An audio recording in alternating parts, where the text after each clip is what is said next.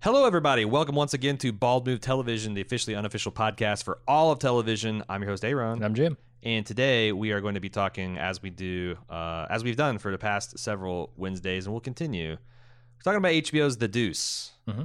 And this was season 3, episode 4, They Can Never Go Home, referring to everyone's general opinion on what's going to happen with Melissa after she goes home with her asshole father. Yeah, they're all right. All the opinions are right.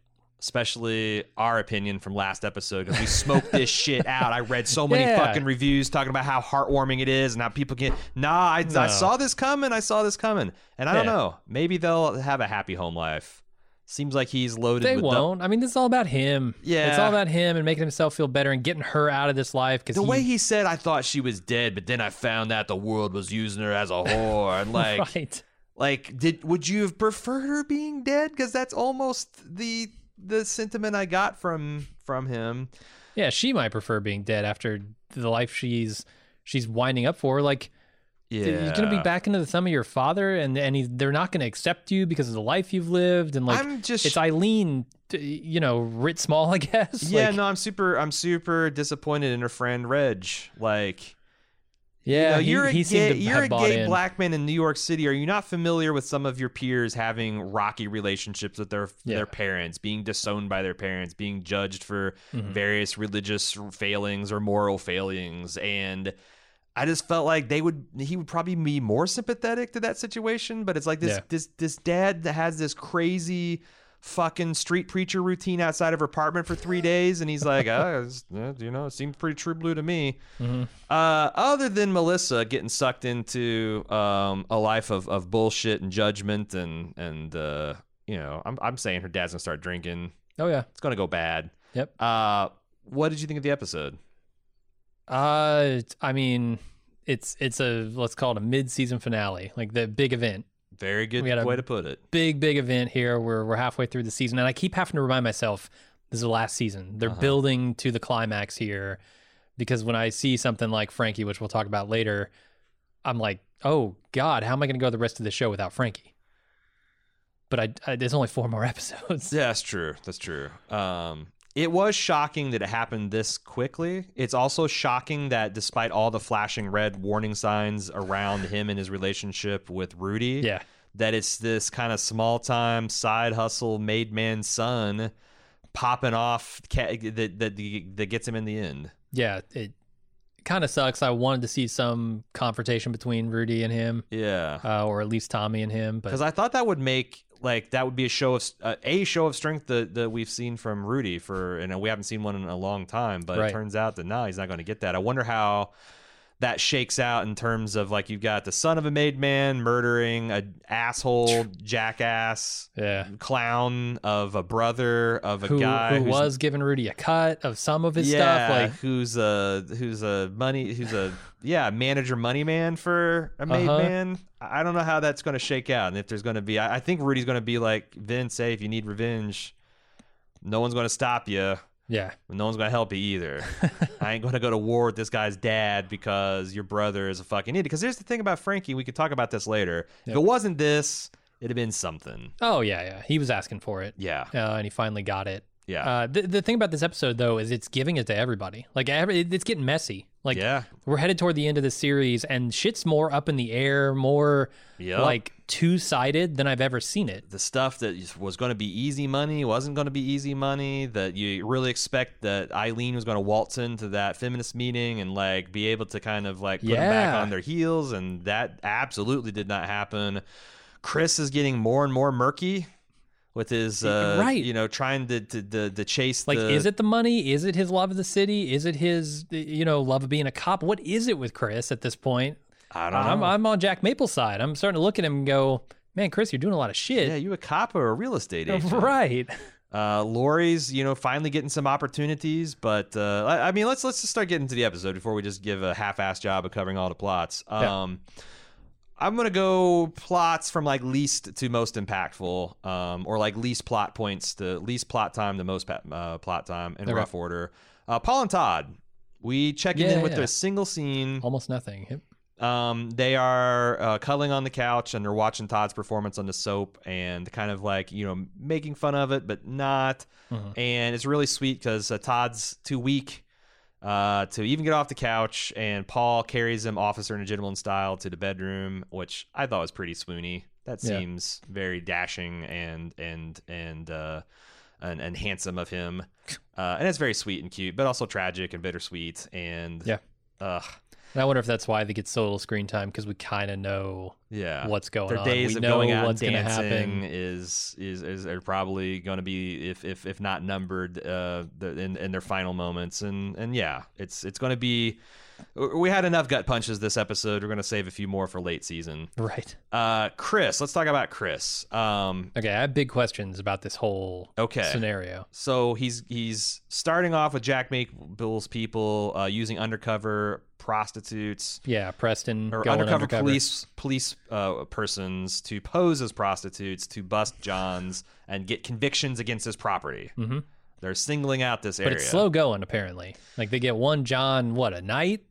Yeah. They got like a week to do this. They need like 5 convictions or 5 arrests. But I think the thing is like what the prosecutor's trying to say is like, look, if we just pick up 5 Johns and get 5 prosecutions in like a single week, that there's this harassment law, because obviously the Deuce has got prostitution all up and down. If one building's getting singled out for all of the attention, then what they're trying to do, which I couldn't find exactly how the New York City padlock rule worked. I found other cities' padlock rules, and like there's a padlock rule in Canada. And if anyone knows better than me, then please enlighten me at tv@baldmove.com.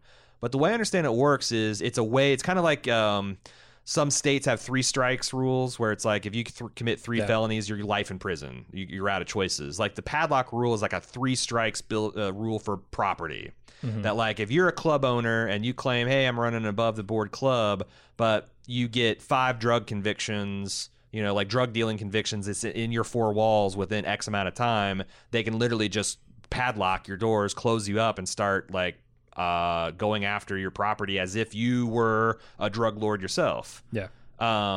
I mean, that it's so funny because like that seems quaint, because now the eminent domain and seizure laws are so lax that like if a cop pulls you over and you got $5,000 in your pocket because you're out to go buy a used car, hey, how can you prove you didn't make that money selling, or you're going to buy drugs, and they just take it? Yeah, we need 6 new SWAT outfits. Let's do this. Exactly. Let's swipe this cash. But I think that's what they're trying to do, and the prosecutor's pointing back that, hey, the property owners have rights too, and if it looks like we're doing what we're doing, then it'll fuck us in court. So right. So yeah, he's and then there's this whole fire thing that they set. They go to Ralph Macchio, and they have him set a fire because they're getting super desperate, right? Like right.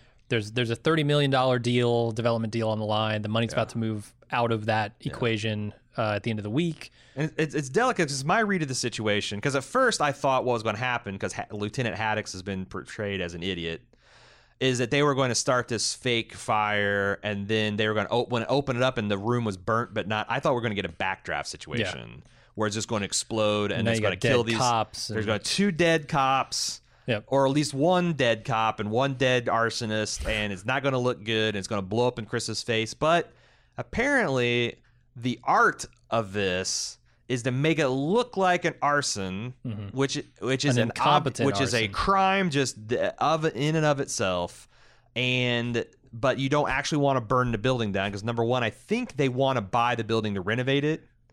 Or at the very least, they want to buy that property, and if he gets insurance money for this building, there's still no incentive to sell. Right, I guess it's true. He doesn't have a building, but he's got a bunch of money. Hotel project. Right, yeah. So they've got to make it look like they don't want to destroy the property. They don't want to be, and this is, they carefully orchestrate a clear arson. They have it called in by a quote unquote anonymous tip, and now you've got your crime. You've got your, I guess. Again, this must satisfy the padlock rule, and they're probably going to be able to get this guy's property. Yeah, it's insane to me that an arson would be a crime that you would be held accountable for, because that is a crime that happens to you, not a crime that you've committed. Like, I could maybe see, okay, you've allowed a bunch of people in here to do drugs and prostitute, and is it thought that he was trying to burn down his own slum building? Like, are they going to try to prove that? Are they going to try to pin it on the psychiatrist? Well, that's why you have... I mean, maybe you got that, yeah, the guy who said, oh, yeah, he paid me to go get the insurance money for this thing. Well, that's what I'm saying, because he says, how bad is it? It's bad. How fucked up is it? It's pretty fucked. This wasn't that fucked up.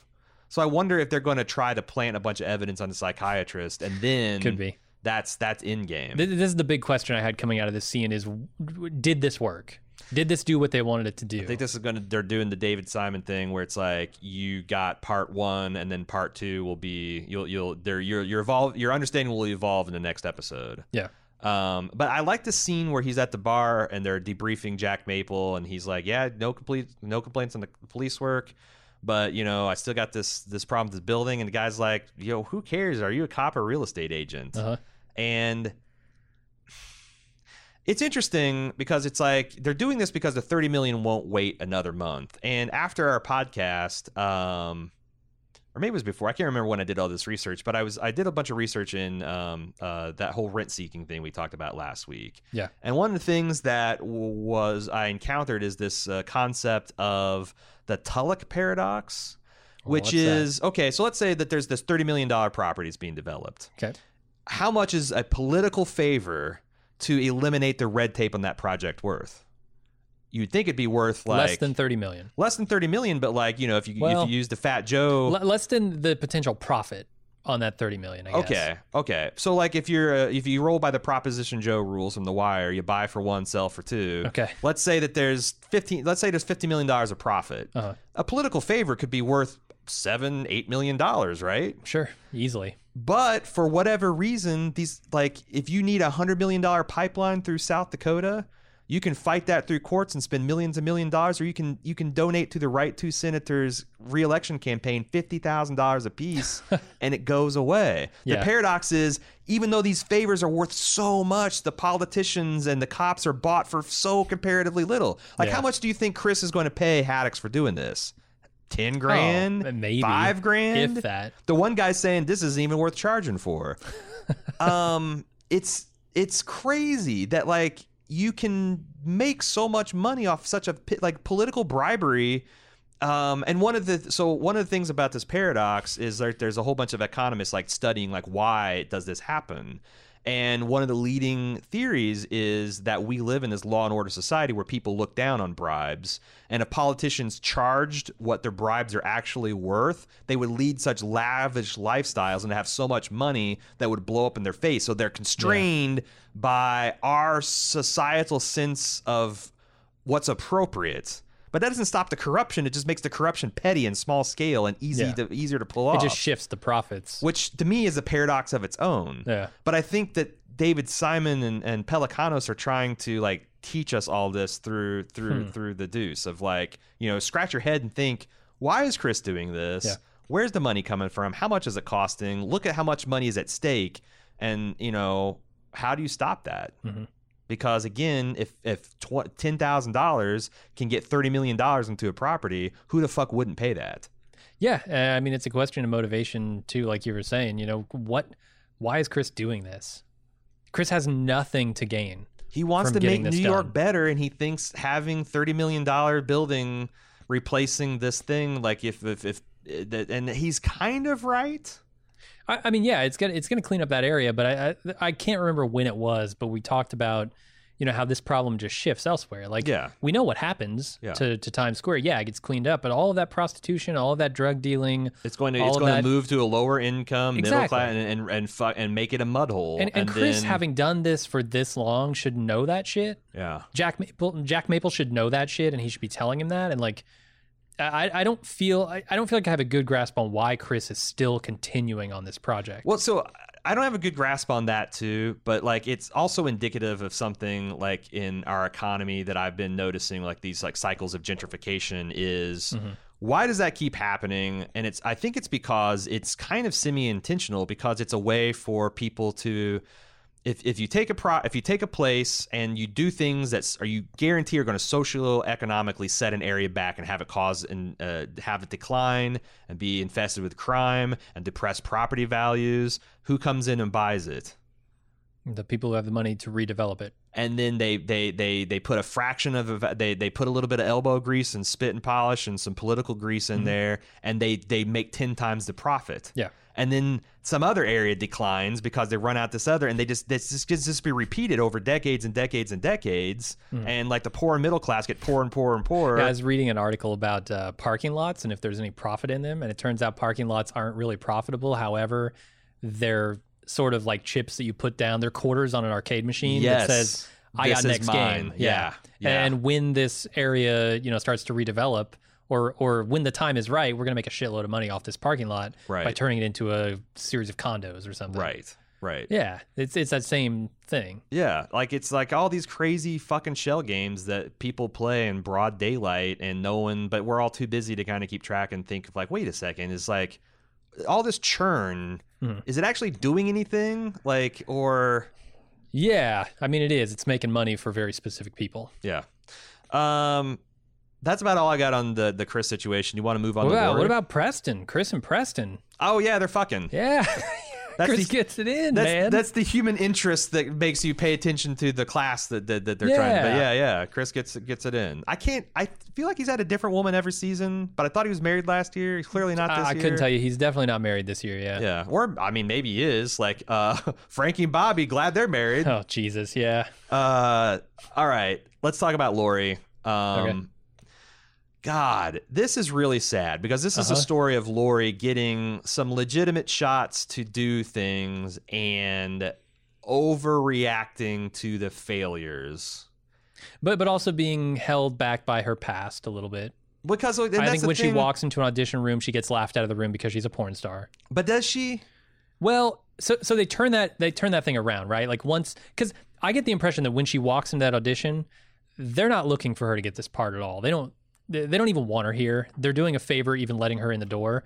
Yeah. And so they're not giving her the information she needs. They're just saying, yeah, read this line. But I think that's like, and she does it, and then she's like, well, what's the larger context here? Can you tell me anything about the story? And then they do, and I feel like she's gearing up for an actual good performance here. Like, it's kind of a fucked up story, and we can talk about, how this movie's storyline is just as fucked up as any porn she's been in, any broom she's had shoved up her ass. Yeah, that's one of the things. But right, that's also the lowest rung film of legitimate acting too. Like you get these bit parts and shit that like, you kind of there's more. You when you're getting cast at this level, it's essentially you walk in a room and do you look like the character is most of it, and can you say the lines? It's like it's not about her being.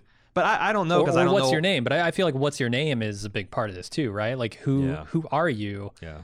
Why do you think Stevie told him to come out here for a sure thing and then bailed on that's the other thing is this Greg saying he's got more suction than he's got and making more promises? Because that's the other thing is, when he was like ranting and raving saying he's going to fix this, I'm like, there's some people that can rant and rave and fix things, and there's other people that say they can rant and rave and fix things and rant and rave and they destroy things. Yeah.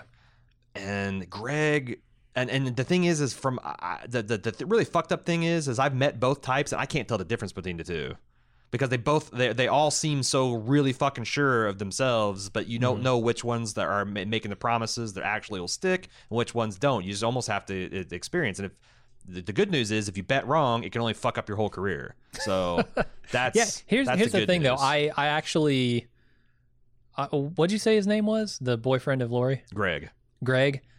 I came around a tiny bit on Greg in this episode because at least he's trying. Like it's still clear to me that Lori's not going to get the piece of this pie that she's looking for. Well, I think that she's going to be abused and he's going to make money off her back. Right. But he is out there trying to get her into the kinds of things she wants to do. And I think that gives me a little bit more respect for him. But he's trying, but if he's not capable, then again, all he's doing is stealing $15,000 from her and $2,000 a month to start a production company so he can be doing these things. So if he didn't do these things... Well, he's trying and failing. I get it. Like, and that's costing them money. Right. But is that part of the scam? Like, so I don't know. Good question. Yeah. Because like I was pretty sure last week that this is just a grift operation he's running. So I see this as just parts of the mechanism of the grift running. Okay, I see him trying to make it not a grift, but But I still think it's a grift. Is he? Because like I've also seen people spend good money on bad ideas and bad personnel in good faith. Yep. So there again, it's like that's why so many businesses fails, because if everyone with that wanted and had a solid idea and had enough coins to scrape together succeeded, then you wouldn't have the abysmal small business failure rate that we do. Yeah. Well, what is it, like 1 in 5 businesses don't or 4 out of 5 businesses don't make it past 2 years or something like that? It sounds about right. Yeah. So the other thing is, before we get into the kind of interlude with Vince and Lori, she goes back to gets this open mic gig, and I thought she was good. Pretty good. But the thing is this is an open mic night, and not everyone's going to be paying rapt fucking attention to your performance, and like there's some giggling that probably has nothing to do with her. And I kept on thinking, like, why? She's getting what she wants, which are these shots, but she overreacts to the failures, and I kept on coming back to this as Cece. Like him beating her, raping her, and saying you'll always be a whore, like every single time she swims against a current, that's got to be echoing in her head. Like this is probably the result of the psychological damage here. Yeah. Like why would she be a strong, confident person, be able to take setbacks when you've had the background that she's had? Do you want to talk about her welcome home party? Sure. So she's already feeling Vince, like what are you doing? She's because she flames out of this audition, and Greg shows, hey, look, your face is everywhere, because she's on a skin mag, and she's feeling like she's feeling like a whore, and she finds her friends, and it looks like that her and Vince are going to have like a friendly little hookup, and then wants bring out the condoms, which is a smart play in his point. But she takes it personally, which I kind of understand too. It's like, I understand both sides of this. Like, good on Vince. Yeah. But I see what Lori's getting at. I remember watching a sex ed film early in high school, and it was one of the scenarios. So it's essentially teaching condom use. And I can't believe my mom must have been. I'm trying to think how I actually got here, because like the sex ed they gave us in middle school, I had to sit out with the other weirdo religious kids because my mom didn't want them teaching sex ed. Just teach them nothing and everything will be fine. But they had all these these like very after school shot, but it's like a very mature after school, and there's all these teenagers talking about having sex and like, what do you do if the boy doesn't want to wear a condom? But they also had a bunch of scenarios about what do you do if the girl doesn't wear a condom? And it was all variations of like, you want to wear a condom? You must think I'm a whore. You must think a disease. And some of the responses like that they suggest is like, no, baby, you don't understand. I've been around. And I want to. It's not you, it's me. I want to protect you. And I remember thinking as a 14-year-old, I would love to see how that would go. Yeah. Like, oh, it's not that I think you're a whore. It's just I've been with so many women. I got so many fucking diseases. We got to wrap this dick before I put it inside you, because God knows what'll happen. Oh my God. Like, that's not gonna work. No.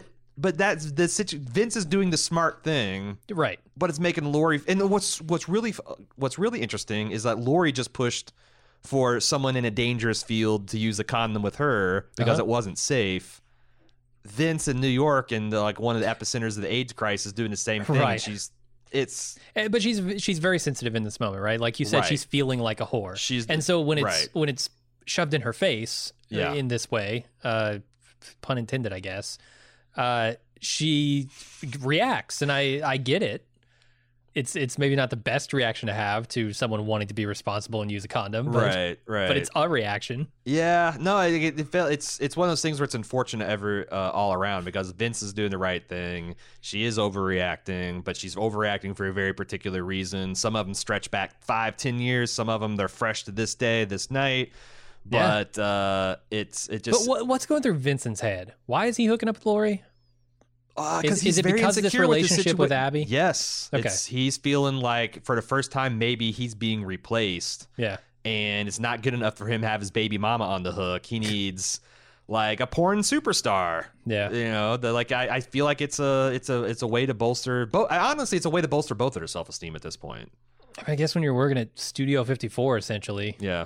You're not gonna Dude, you're not going to settle for your ex. Yeah. It's just, I don't know. It's happened to be there convenient. I love Big Mike. Yeah. Like, dude. Yeah. Like, this is not a good play for either of you. Happy to see he's still working here at Vincent's Club instead of running his own. I wonder if that's ever going to come back around. Don't do it. Don't do it. The thing is like, with Frankie getting shot up in his club, like I think that would give you pause. Like, I don't know if I want to get in business with these guys. Although Frankie is the unstable element, everybody else, it's true, is pretty good. So I think that's all we have to say about Lori. Before we get back to the episode, I want to talk a little housekeeping here for Bald Move. Right now, American Horror Story 1984 season is in full swing and just in time for the spooky Halloween. Speaking of spooky Halloween, Cecily and I, in addition to American Horror Story, are doing our Scary Movie podcast, the annual Cinematic Spooktacular 3, The Search for Spook. This week we're discussing the movie Spring, Brightburn, and the classic 1978 John Carpenter slasher flick Halloween. Also, Jim and I did a preview podcast for Mr. Robot, whose final season starts this weekend. And we'll have complete coverage of every episode every Wednesday. You can find that by searching for 2-Bit Encryption in your favorite podcast. Why not subscribe today? Also, our Rick and Morty coverage rolls on. This week, we covered the Season 3 episode, Vindicators 3, The Return of World Ender. We also talked to Danielle Radford, writer for Screen Junkies Honest Trailers, as well as Maximum Fun's wrestling podcast, Tights and Fights, about superheroes in the Rick and Morty universe. And tomorrow, we're seeing the Joker movie that everyone's talking about. Will it live up to the buzz? Will it destroy Western civilization? Find out. That review will be in our Bald Movies feed. Do you want to talk about Eileen? Because, like, essentially Eileen bleeds right into Abby, and I'm going to take them kind of, like, in order. Yeah.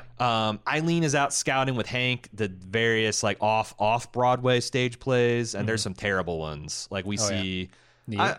I thought the three stacked naked witches with the cauldron of Ronnie Reagan on TV, like, I thought that might have been kind of interesting, but what was the first one?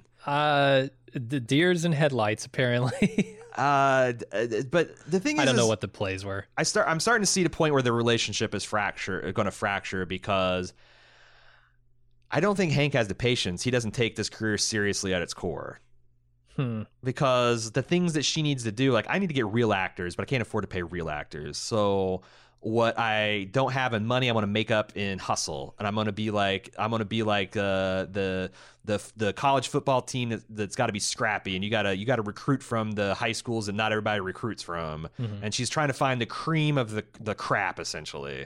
And he's like, I could just give you $150,000. Also, I want to go to Bermuda this weekend. Why? What do we got?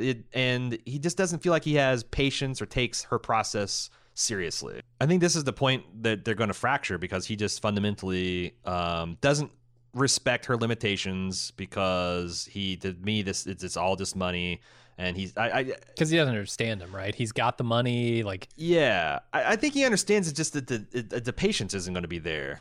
So I think that's maybe what's going to torpedo it, just like her limitations combined with her, like, wanting to do, she got champagne filmmaker tastes on a beer budget, and that's going to cramp his style. Could we see some kind of, after what I view as a devastating barrage from Women Against Porn on Eileen, could we see any change in Eileen? Is Eileen going to reevaluate what she's doing or how she's doing it?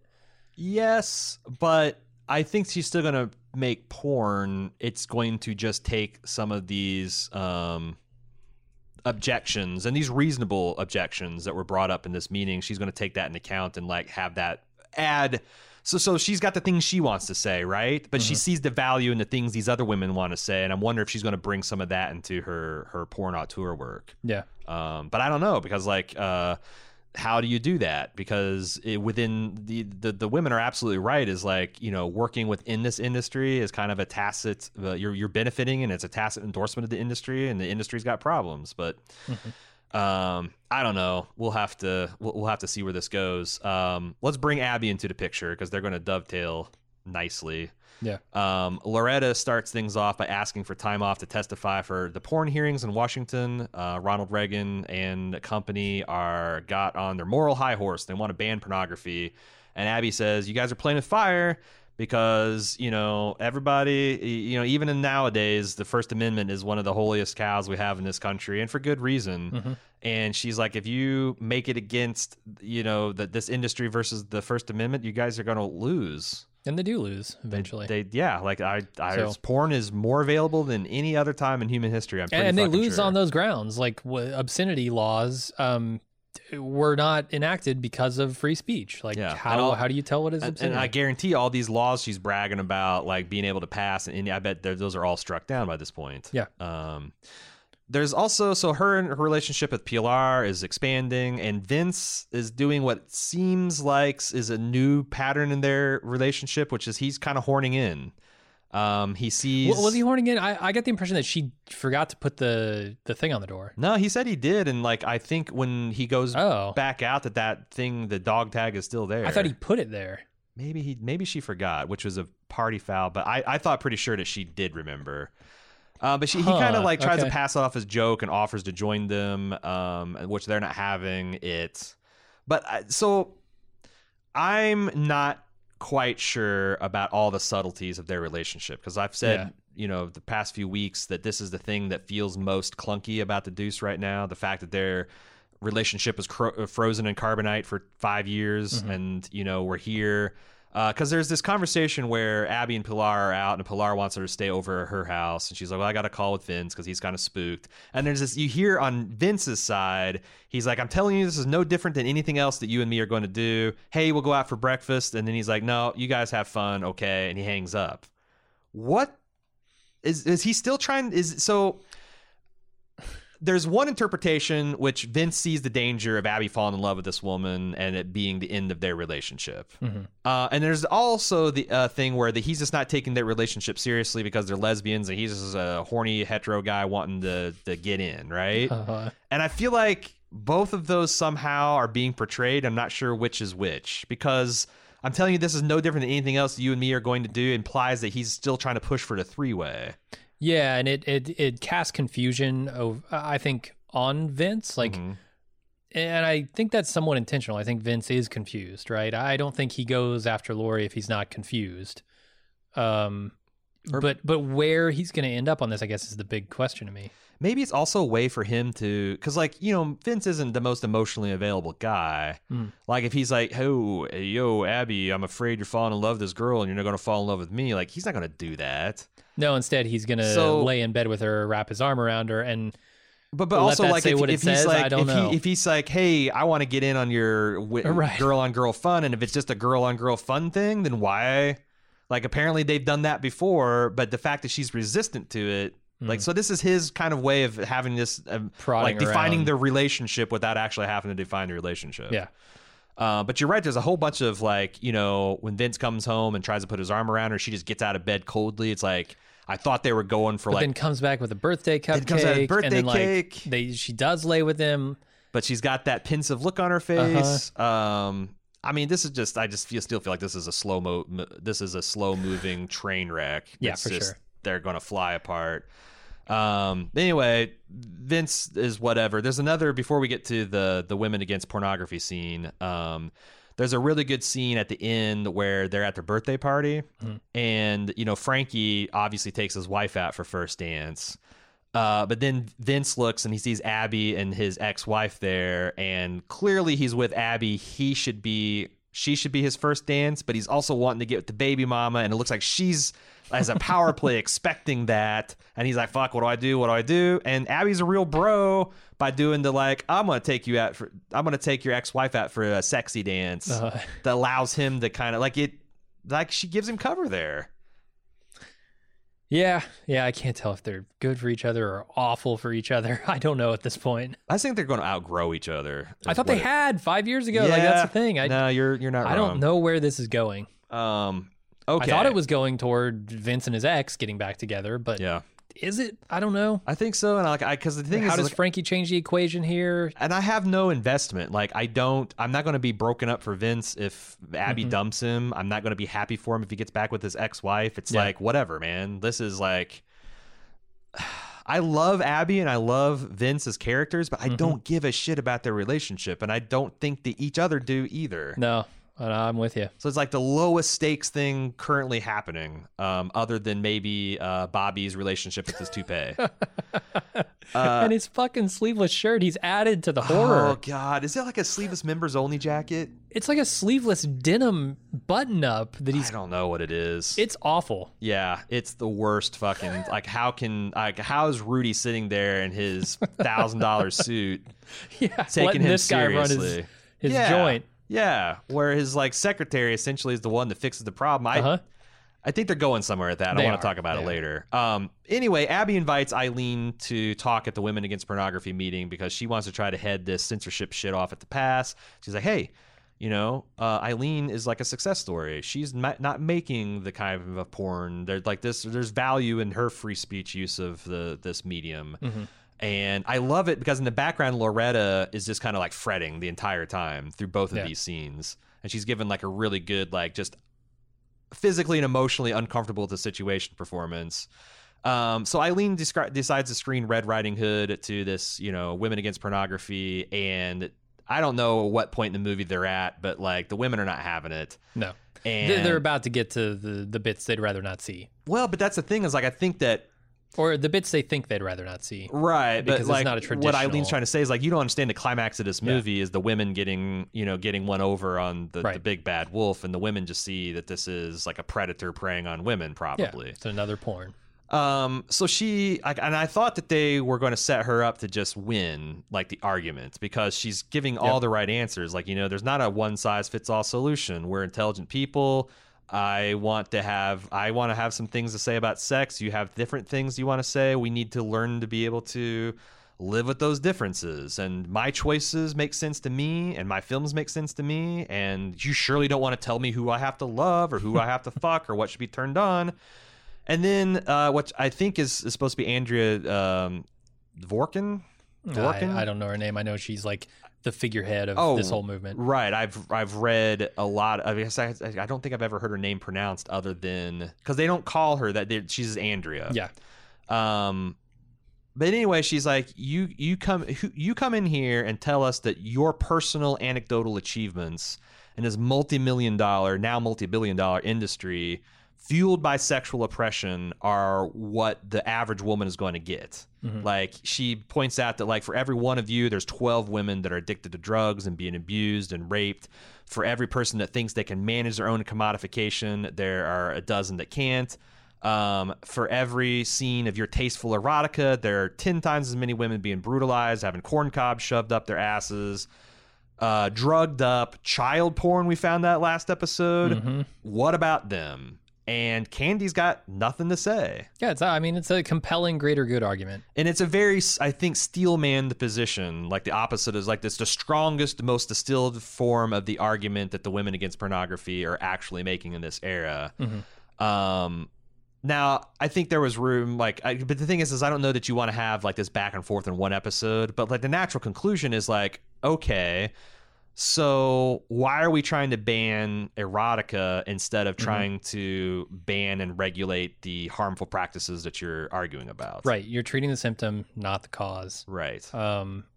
That is the natural response. I don't think Eileen is equipped to hear what she heard and make that retort. Mm-hmm. And sometimes it's a much stronger play because I think that she is sympathetic to these women's take. It's a much stronger play to like listen, absorb, and come up with your Steelman, response to that rather than just, have a half-assed kind of, retort to them or call them all assholes or dismiss them. And that's why I'm saying, this season is getting messy here because there are arguments on both sides, both compelling. Mm-hmm.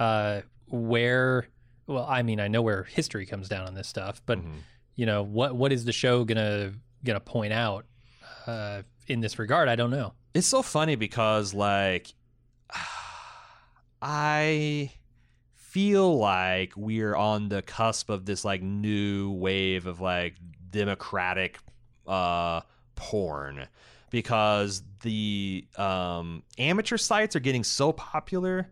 And there's like, if you want to watch a certain person of any type of conceivable shape, orientation, color, type of sex act. There's people doing it of their own free accord. Some of them are doing it for fun. Some of them are doing it for money. And the only way they're getting exploited is if maybe I heard that some of these cam sites take like half of the girls' money, the women's money, or the men's money. That seems like horseshit. System is But like, imagine if it was like a Kickstarter system, like they're taking 10% just to facilitate the credit card transactions and et cetera, et cetera. They're spending the money on the bandwidth and stuff like that. There are a lot of costs associated with it. Yeah, it's true. 50%, like, I don't know if that's good. But like, if the money split was agreeable, it's about as non-exploitive as you can get in industry. Yeah. And I feel like that those things are flourishing and the big porn houses are collapsing, and despite that this is being illegal in so many areas and it's very kind of gray market, it's like there is like a threat of maybe something respectable. And there's a lot more like feminist auteur studios. There's a lot more like LGBT representation. Yeah, I'm thinking like, so I know I've read a few articles about like the behind the scenes on these cam girl sites and stuff.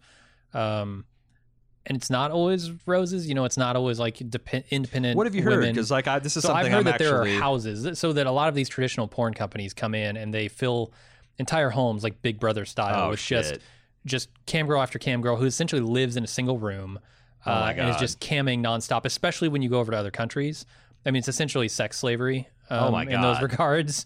But even here in America, there are just like production studios set up that just even chew people up if you're like confined to an 8x8 box for like 12 hours a day, right? And you don't actually take in any of that money, so you're on an allowance, like those kind of things. Holy fuck! Yeah, there's the way to do it. It's pretty fucked up that way too, which I don't quite understand because you could do this. Like, if you're an 18-year-old out there who wants to get into camming, you can just buy a $70 webcam and do it. Yeah.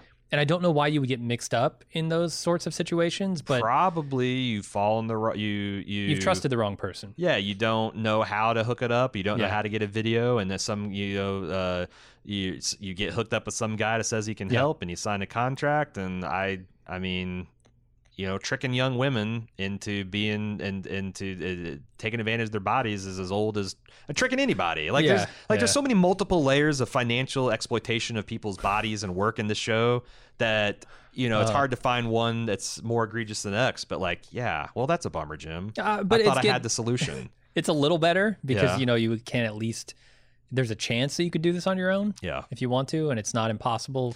In the 80s. In the Deuce, it's impossible. But it's so funny to see, like, to me, the one thing that's never been tried or has been tried on very small scales is like legalization and regulation.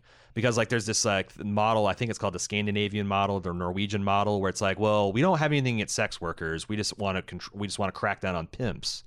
But the way they write the laws has in the research I've seen is like a pimp can be a person who rents you your apartment. Because that's supporting a prostitute, right? It's giving her a place to conduct her business. So the whole problem is you got homeless prostitutes that get addicted to drugs, get brutalized by pimps. So now you pass a law that targets pimps, but no one will rent you an apartment, which leads to prostitutes or sex workers being on the streets, homeless, addicted to drugs. It's like. Again, like, why don't we just legalize it and regulate it? So like women don't have to worry about getting arrested for complaining about their pimps. They can organize. There can be health standards. There can be doctor's inspection. To me, like this with the drugs and everything else, it just seems like legalization and regulation, like making it illegal just allows the exploitation to be that much more. Yeah. But I don't know. I'm very curious because this is the thing that was really exciting to me this episode because I'm like, holy shit, this is a really thorny social issue. And I feel like that they're willing to break it down and get like the blackboard out and explain and like come to some conclusions that might influence people. I don't know. Yeah. I mean, he made The Wire like almost 20 years ago and we've made progress. Some progress. There is some progress. In our hometown, Indianapolis, just decriminalized weed 2 days ago. Okay. That is a huge step in the right direction. When are we moving back? Well, we already live in a city where it's been legal or decriminalized, rather. Well, shit, we got medical in theory. We're gonna have to wait years for dispensaries and it's bullshit. Yeah. Let's talk about. So that's the thing that's personally exciting. The thing that's actually the most exciting and the craziest thing and the biggest gut punch is Frankie's story. Everyone in this episode is telling him, you got to give Rudy a taste. You got to give Rudy a taste. Literally everyone. I genuinely don't. I've met people like this where it's like they do this power play of like, well, if you stop, like, you got me dead to rights, but I don't like the fact you're bitching about it. So if you stop bitching about it, I'll let you. But like, if you go back a month later and remind them, well, you're bitching, your clock's back to zero. I genuinely don't understand his thought process when the person that you're fucking with is a gangster. Yeah. Like, where does he think this is going to go? I don't know. I mean, Jesus. The only thing I can think is he doesn't give a shit. And I'm trying to reconcile, like, okay, what look at his actions, look at the final speech that he gives to Vince. The trouble is, I don't think I fully understand that final metaphor. So I don't have the context to understand why he's doing the things he's doing. Because here's the thing: is like all this stuff is smokescreen for what actually kills him, which is him stepping on the drugs with was Pascal? I don't know his name. But yeah. The made man son that's getting into the drug trade himself. Mm-hmm. So yeah, he doesn't back down on that. Tells the guy to go fuck himself. So later on the night, he gets there's this incredible pulse pounding scene where there's a running gun battle, one-sided gun battle. This guy trying to put, and he's got a clip that's got 30 rounds apparently, right? Or maybe he's reloading. It's not that hard to do. And he's just like, you know, there's other people think it's a lot easier to shoot people than it is, but like when the guy's moving and you're running after him, it's like there's tons and tons of studies that like it's even for trained police and military personnel, it's really fucking hard to hit, especially with pistols. So he's just shooting wild, and he's like, you almost believe that Frankie gets away, and then there's a scene where he's like up against the secure door and he's like frantically pounding, like let me in, because if this guy makes up the staircase, he's going to just plug me. Yeah. He gets in. I thought he made it. Like, oh, well, it's fucking middle of the season. What was I expecting? Then he collapses. Mm-hmm. And he's going to bleed to death in like 2 minutes right in front of Big Mike and Vinny and everybody. Yeah, he's dead. I will say, I don't know what it is with the brothers on the show, but they got the medical shit down on lock. Like, Big Mike is whipping his belt off. He's got a tourniquet. Yeah.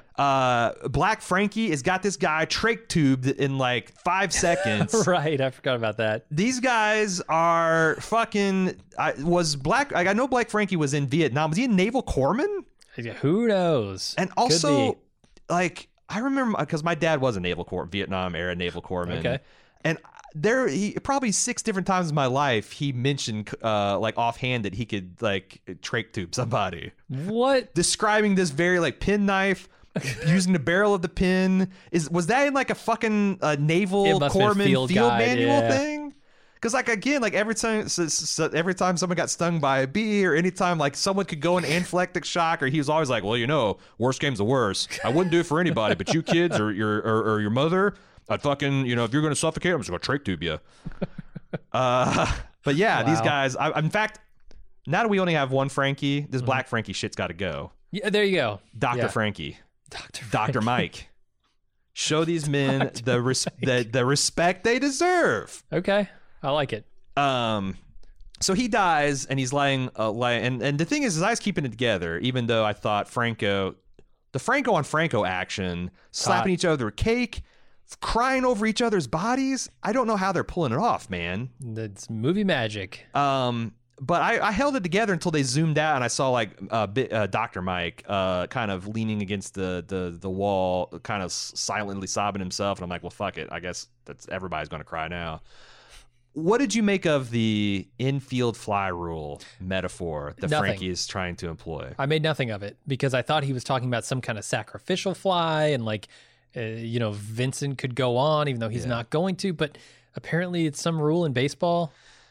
So I did a little digging, and when I was researching this, most pages stressed like this is the most obscure and most confusing rule in all of baseball. And baseball is by far my least favorite sport. I know much less about baseball than I do about basketball, which I know much less than I know about football, which I don't even know that much about.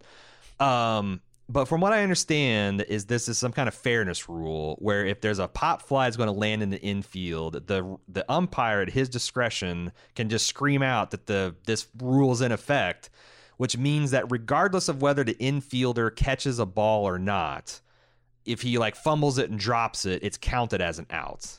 because there was a strategy, I guess, that this rule was designed to discourage, where an infielder would flub the ball.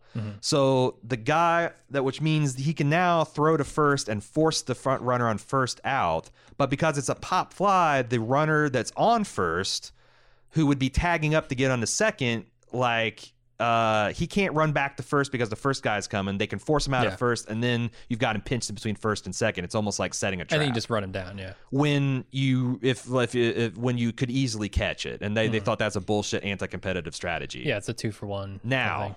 And there's all kinds of obscure rules, like if there's a runner on first and third, but not if he's on second, and but if he's on second and like, who cares? What does this have to do with what's going on with Frankie? I don't know, man. Because it does feel like there's there's a sacrificial quality. Like, only one of us, right? We both can't be mixed up in this world and get away with it. So I'm the sacrifice, but also the guy's dying of bleeding to death. So maybe he's just kind of dreamy. Yeah, talking nonsense. I honestly, that was my biggest question coming out of this episode. Because the first time I watched it, I didn't even hear what he said. Second time, I thought he was talking about sacrificial fly, but like, I don't know. Well, again, this is two people that don't know anything about baseball trying to do some analysis. If you know what the hell Frankie was getting at with this. The other thing is, it could be a reference to an earlier season, which I didn't. He's saying like you never understood. Yeah. So it's like implied that Vincent should get this. Was there a conversation in season 1 where they're having this conversation, and on second watch I'll be like, oh shit. Maybe. Yeah. If you know about that, point it out right in. And yeah, TV@baldmove.com. Because I know the second watch through The Wire, there was tons of those moments where I remember the climax of storylines, and when you see the beginning of storylines, like, oh shit, this was like really carefully laid out and architected in advance. So anyway, yeah, TV@baldmove.com. Do we have anything else you want to talk about? Not really. No. I guess Rudy. There's like a little comedy scene. Frankie fucking with Bobby over his toupee. I mean, and who melts this American cheese over apple pie? Is that a New York thing? Why have I heard of that before? I don't know. Because I've never heard of that before. It sounds like it's a very specific thing. Like I can kind of see like some kind of apple strudel, cheese Danish kind of thing they're going for, but American cheese? It's the worst of the cheeses. I think so. Yeah, because it's not even real cheese, is it? I think that's one of the scams of American cheese. It's neither American nor cheese. Sawdust? It's like cheese is defined as like a dairy product that goes through this process, and American cheese, I think they just make like in the Dr. Manhattan chamber from Watchmen. Okay. They put like soy and yellow chalk and dust corn. And probably corn syrup, and they push a button and electricity flows, and then it turns into Kraft singles. And they slap it on an apple pie. Yeah, they slap it on apple pie, throw it in the mic, and there you go. But that Leon was funny. Serves it up. That was funny. Rudy visiting Bobby's parlor, and the hull is like, yeah, so you tell me business is so good I can't get laid in my own goddamn whorehouse. Yeah, so that makes me wonder, is Bobby not long for this business? Like, if the outcalls are so good, and he's not facilitating the outcalls the way that he should be. Been lots of shots at him, his management, and like, why are we even paying you? Especially when the girl behind the desk is like Johnny on the spot. With she's running the place. Yeah, we need to make Rudy happy. You can't just say, hey, come back in a couple hours, man. So, yeah, maybe. It'd be interesting. It's getting cut out. So, at this point, who else is going to be taken down? Like, Shay seems like a good bet if she didn't die several episodes. Paul's boyfriend, Todd. I mean, with Gotti coming in, it's like Rudy, everybody involved. Tommy in Longo, that? Vince.